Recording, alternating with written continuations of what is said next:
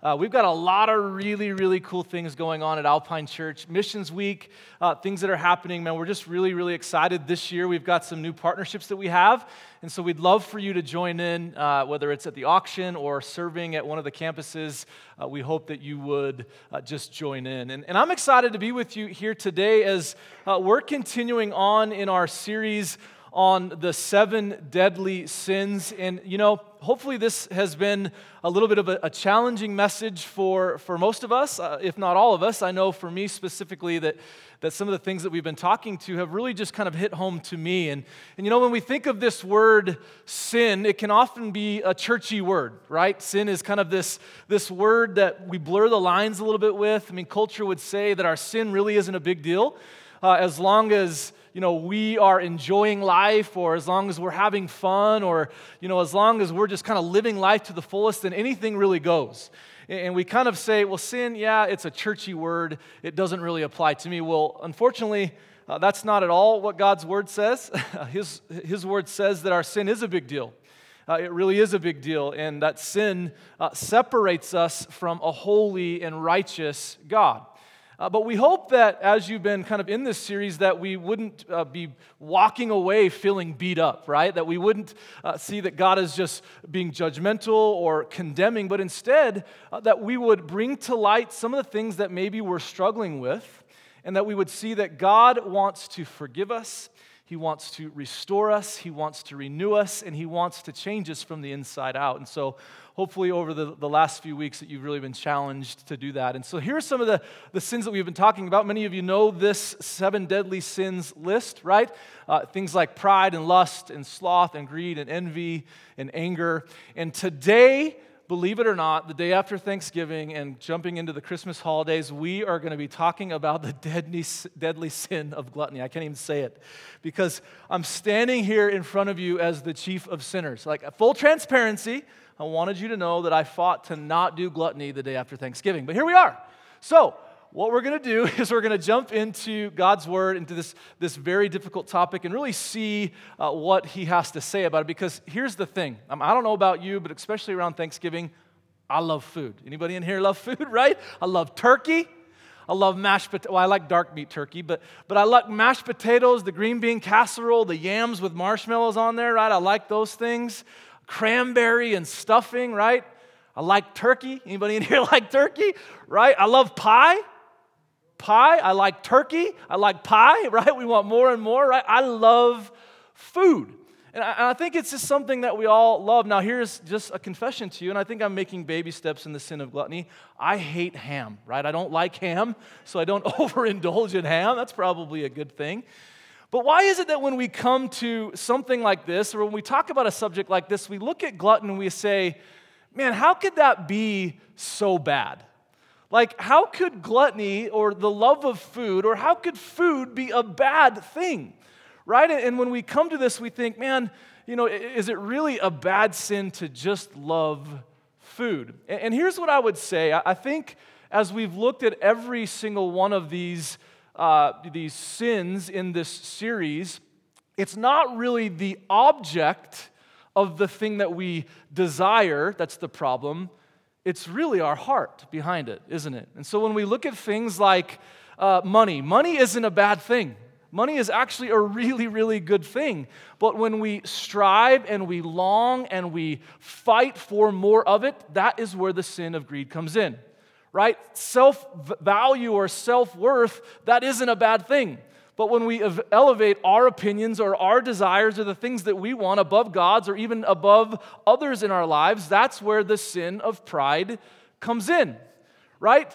Intimacy, sexual intimacy in the confines of marriage, the Bible says is a very, very good thing.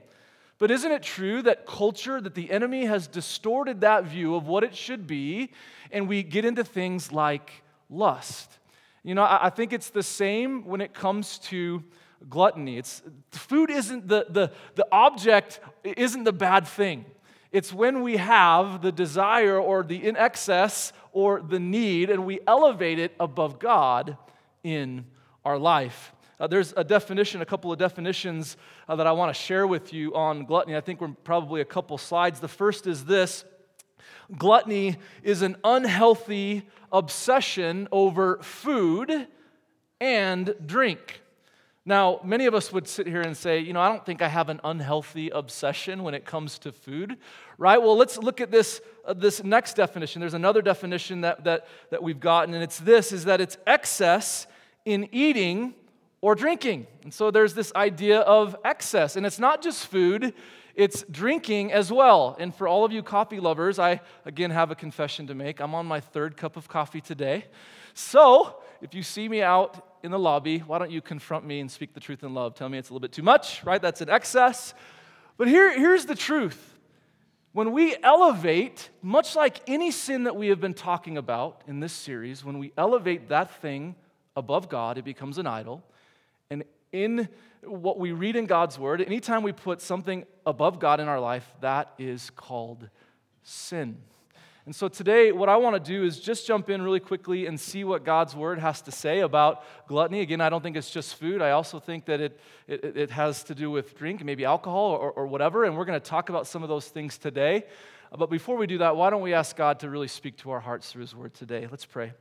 Father God, I thank you how important it is that you're a God who loves us enough to share with us how important it is to flee from sin or to abstain from sin in our lives. And I thank you, God, also that you're a loving, gracious God, a God who in the midst of our shortcoming, in the midst of our sin, loves us enough to want to forgive us and restore us. And so, God, in any way, shape, or form, if there's anybody in this room that is dealing with this topic today, whether it's with food or with drink or in anything else we're elevating in our lives above you, God, would you gently and lovingly and kindly, by the power of your Holy Spirit, bring it to our attention, and would you begin to change us, Lord Jesus. We love you so much. In your name we pray.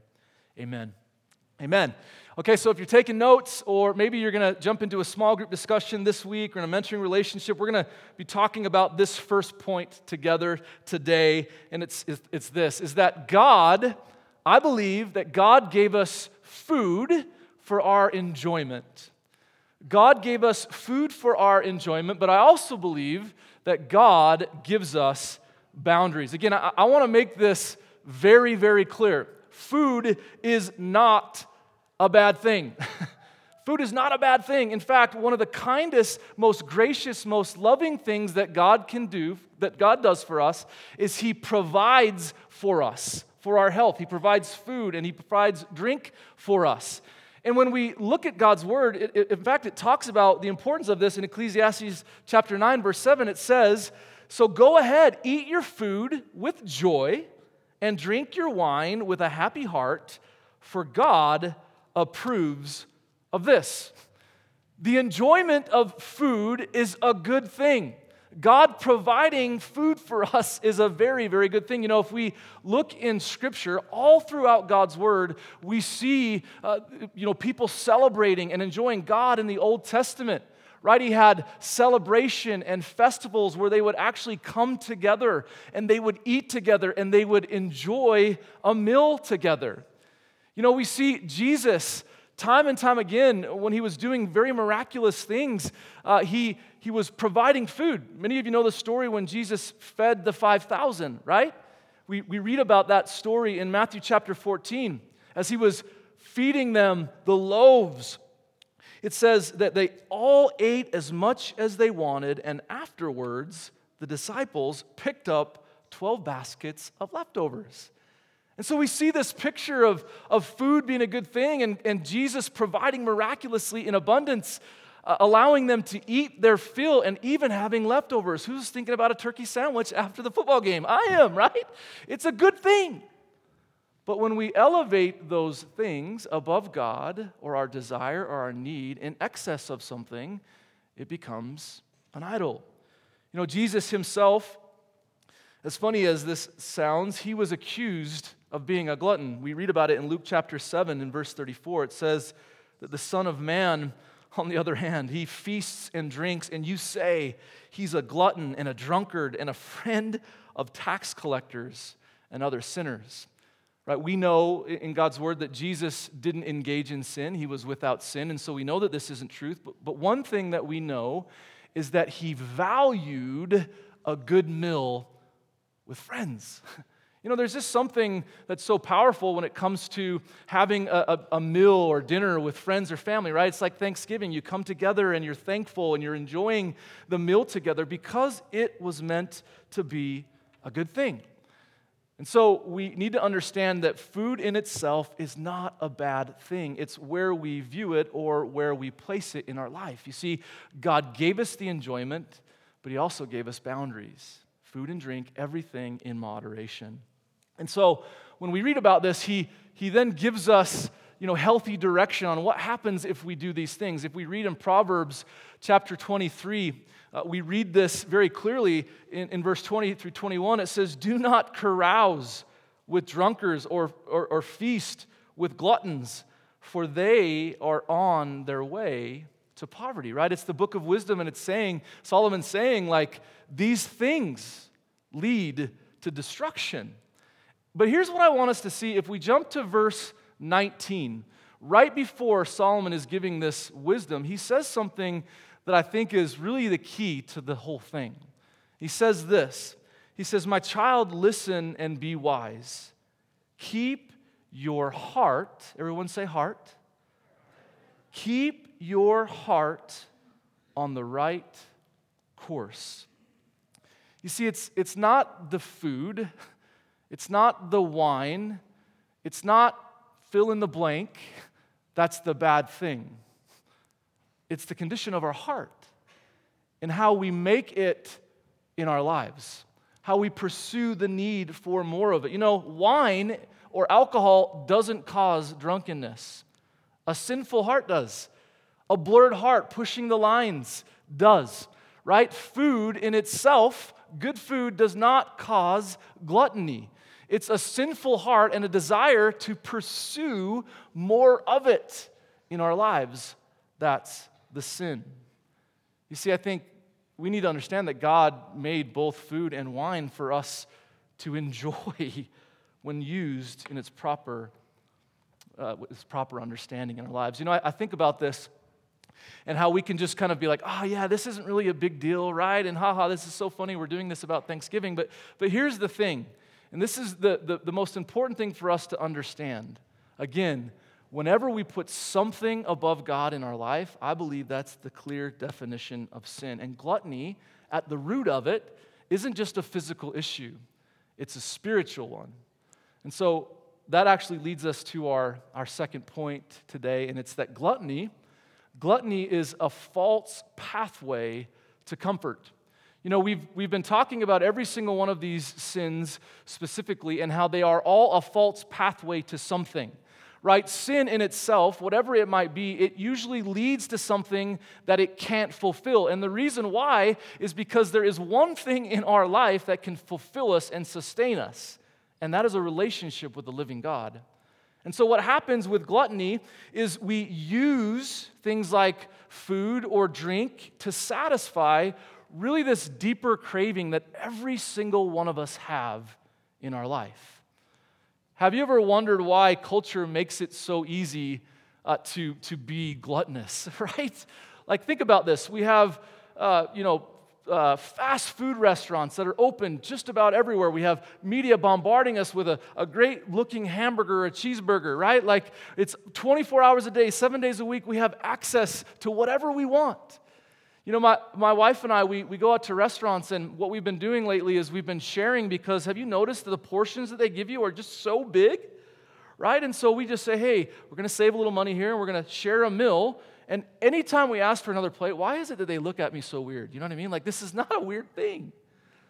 You know, I think of like places like McDonald's and some of these places. Do you know that they actually condition and they put things in their food to make us long for it and to crave for it? I mean, case in point, McDonald's Coke is the best thing on planet Earth. Can I get an amen, right? Can we get an amen in here? We got 2 yes. Okay, don't strike me dead right now. But there's something about McDonald's Coke that is so much better than every other single Coke on the planet, right? And do you know why that is? Because I guarantee, I don't know for sure, but I'm pretty sure they put this special syrup in there that makes it just taste better. But here's what I want. I'm just going to, again, just be full transparency. Why is it that when I'm at my worst, when the day has been bad, or if I'm struggling with depression or being depressed, or I've had a difficult situation in my life, why is it the first thing that I want is an ice cold Coca-Cola from McDonald's? Or maybe two, right? Because it's only $1. That's a good thing too. Here's the truth. The majority of the time, gluttony isn't just a physical issue. It's a spiritual issue. It's a deeper issue. This book that we're reading by Graham Tomlin, some of the teachers on the teaching team, it's called The 7 Deadly Sins. He says something that's pretty interesting to me. I want to share it with you. He said, food is not a neutral thing. And in some complex way, our attitudes to food are bound up with our spiritual and emotional health. You know, why is of us who, when we are sad, or we've had a difficult day, or we're depressed, or for those of us who get hangry when we're hungry, you know what I mean, right? Why is it that when we get to those feelings, that the first thing that we want to do is go to something like food or drink? I mean, why is it that we have these things where we find comfort? You know, it's this common idea. There are research and study that have said that this thing is very real. It's called emotional eating or emotional drinking, right? Because I think the truth is what happens is sometimes there's a deeper issue or a deeper thing that we want to mask it with some kind of comfort. You know, many of you know my little brother. He had a history with heroin use, and a little bit more than 3 years ago, he lost his life to an overdose. And shortly kind of leading up into when he died, I was doing this thing called CrossFit. I don't know if anybody's heard of CrossFit. Most people say that anybody who's done CrossFit is crazy because all they do is talk about CrossFit. I'm not going to do that much, but I remember that I was doing this thing, and it was a place where I found community, and I was eating healthy. Like, I was counting like fats and carbs and protein, and it was kind of aiding along with this program to get maximum results, right? And I was feeling so healthy. And I remember when he died, I got so depressed that I just literally gave all that up. And I haven't been back to CrossFit ever since. And I went from CrossFit to no fit, right? And I've been drinking McDonald's Cokes ever since.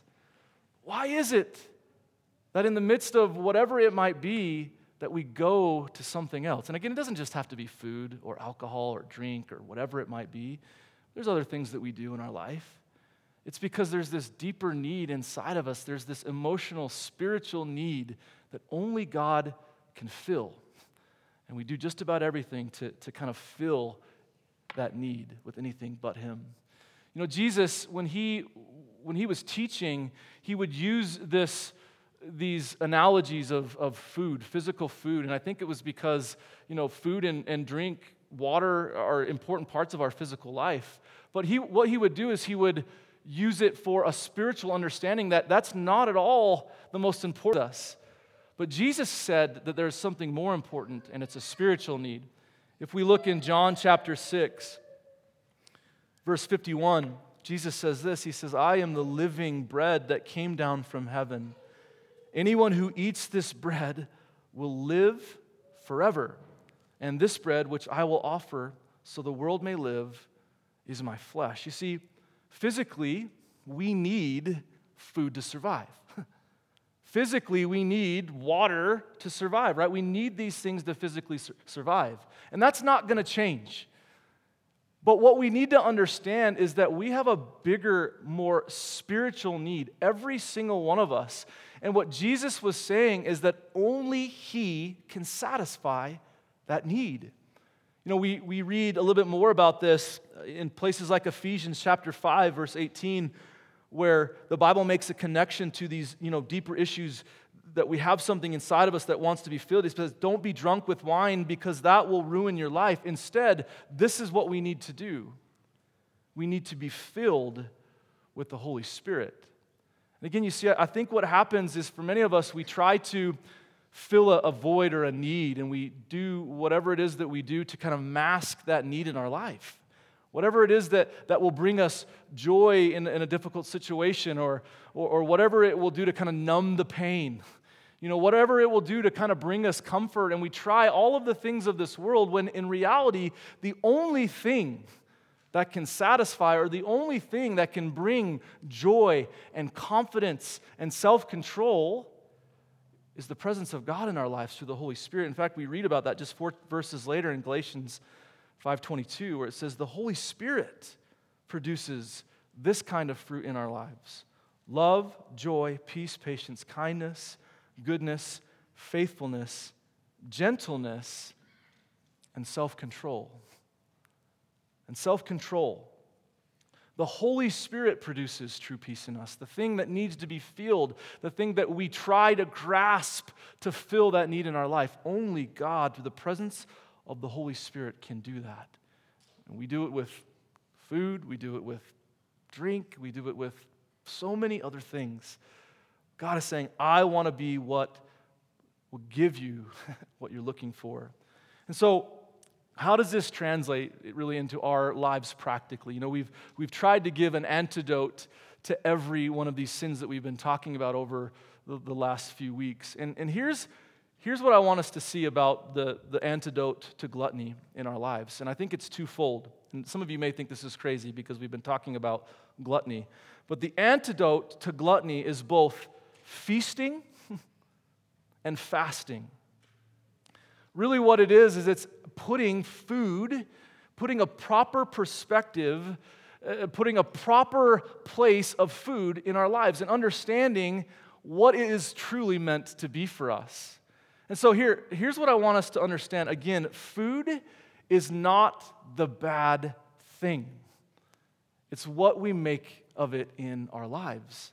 You know, I think that if we look at God's Word, we see God providing, and we actually see this picture of what heaven's going to be like. We read about it in Revelations 19. The angel said to me, "Write this, blessed are those who were invited to the wedding feast of the Lamb." And he added, these are true words that come from God. You see, when we feast, we begin to understand that what we have, the nourishment, the nutrition, the food, the drink, whatever it might be, that comes from the Almighty God, the one who provides all things. And when we have a proper perspective that God is the provider of all things in our life, then we begin to understand that He's everything. He's the one who gives every good gift. He's the one that provides our nourishment. He's the one who gives all of those things. And so when we come to things like Thanksgiving or Christmas, we begin to say, wow, God, look at all of the great things that you have done. Look at how you have provided. Look at how you have mastered my wife's ability to make pecan pie, right? Thank you, God. Wow. And you see, we begin to understand this idea that one day we are going to be able to feast with the Creator of heaven and of earth. And when we begin to put that proper perspective, that God is number one in our lives, it impacts everything. It impacts our life, it impacts our money, it impacts the way that we treat our bodies. It impacts every single part of us because God is at the very forefront of our lives. And then on the opposite side of that coin, we see this idea of fasting, right? Fasting is the ability to, for a time, say, I am going to refrain from eating. And it's not just food, but it could be other things. But in this context, I'm refraining from eating. I'm refraining from understanding that everything that I need comes from God, right? I believe that and trust in that. And so what I'm going to do is say, even my hunger, even my desire to have food, I'm going to say, God, you are more important than that. God, I'm going to give this day or this week or this 3 days or this hour, and I'm going to say, God, you are more important. You are more life-sustaining than this food or this, whatever it is. And you see, Jesus himself modeled this. You remember the story where Jesus was being tempted by the enemy, right? And the Bible says that he went out for 40 days fasting. I mean, that's a long time. For 40 days, and as he was fasting, you know, as he was going through those things and those feelings, and he's connecting with God, the enemy was trying to attack him and trying to tempt him. And do you remember what Jesus said? Jesus says, man does not live on bread alone, but on every word that comes from the mouth of God. You see what he was doing? Is he was putting God above all things in his life. Everything in this world is less important than my relationship with God Almighty.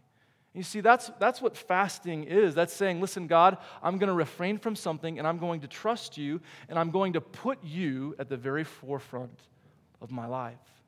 And so, what does this mean for us? Maybe you're here today, and you struggle. You struggle with something. Maybe it's a struggle with food. Maybe it's a struggle with alcohol. Maybe it's a struggle with something else. How do we begin to say, God, I want to put you at the very forefront of my life? Well, the first thing I think is that we repent, we confess, we say, God, I've done things in my life that have put me, my desires, my needs above you. And God, I want to ask for your forgiveness. And then, God, would you then help me to live with the fruit of the Holy Spirit? Repentance and life change by the power of the Holy Spirit. I go back to John chapter 6 because, maybe you're here today and you're thinking, well, look, okay, gluttony, kind of a funny thing that you did the day after Thanksgiving, whatever, or the week after, but this doesn't really apply to me, right? Like, food isn't a big deal. I don't struggle with drinking. I don't struggle with, this really isn't for me. Well, here's what I would say. Every single one of us in this room is not exempt from the way malnourished because of our sin. Spiritually, we have a chasm that separates us from an almighty, holy God. And the only way that can be fulfilled is by putting our faith in Jesus Christ.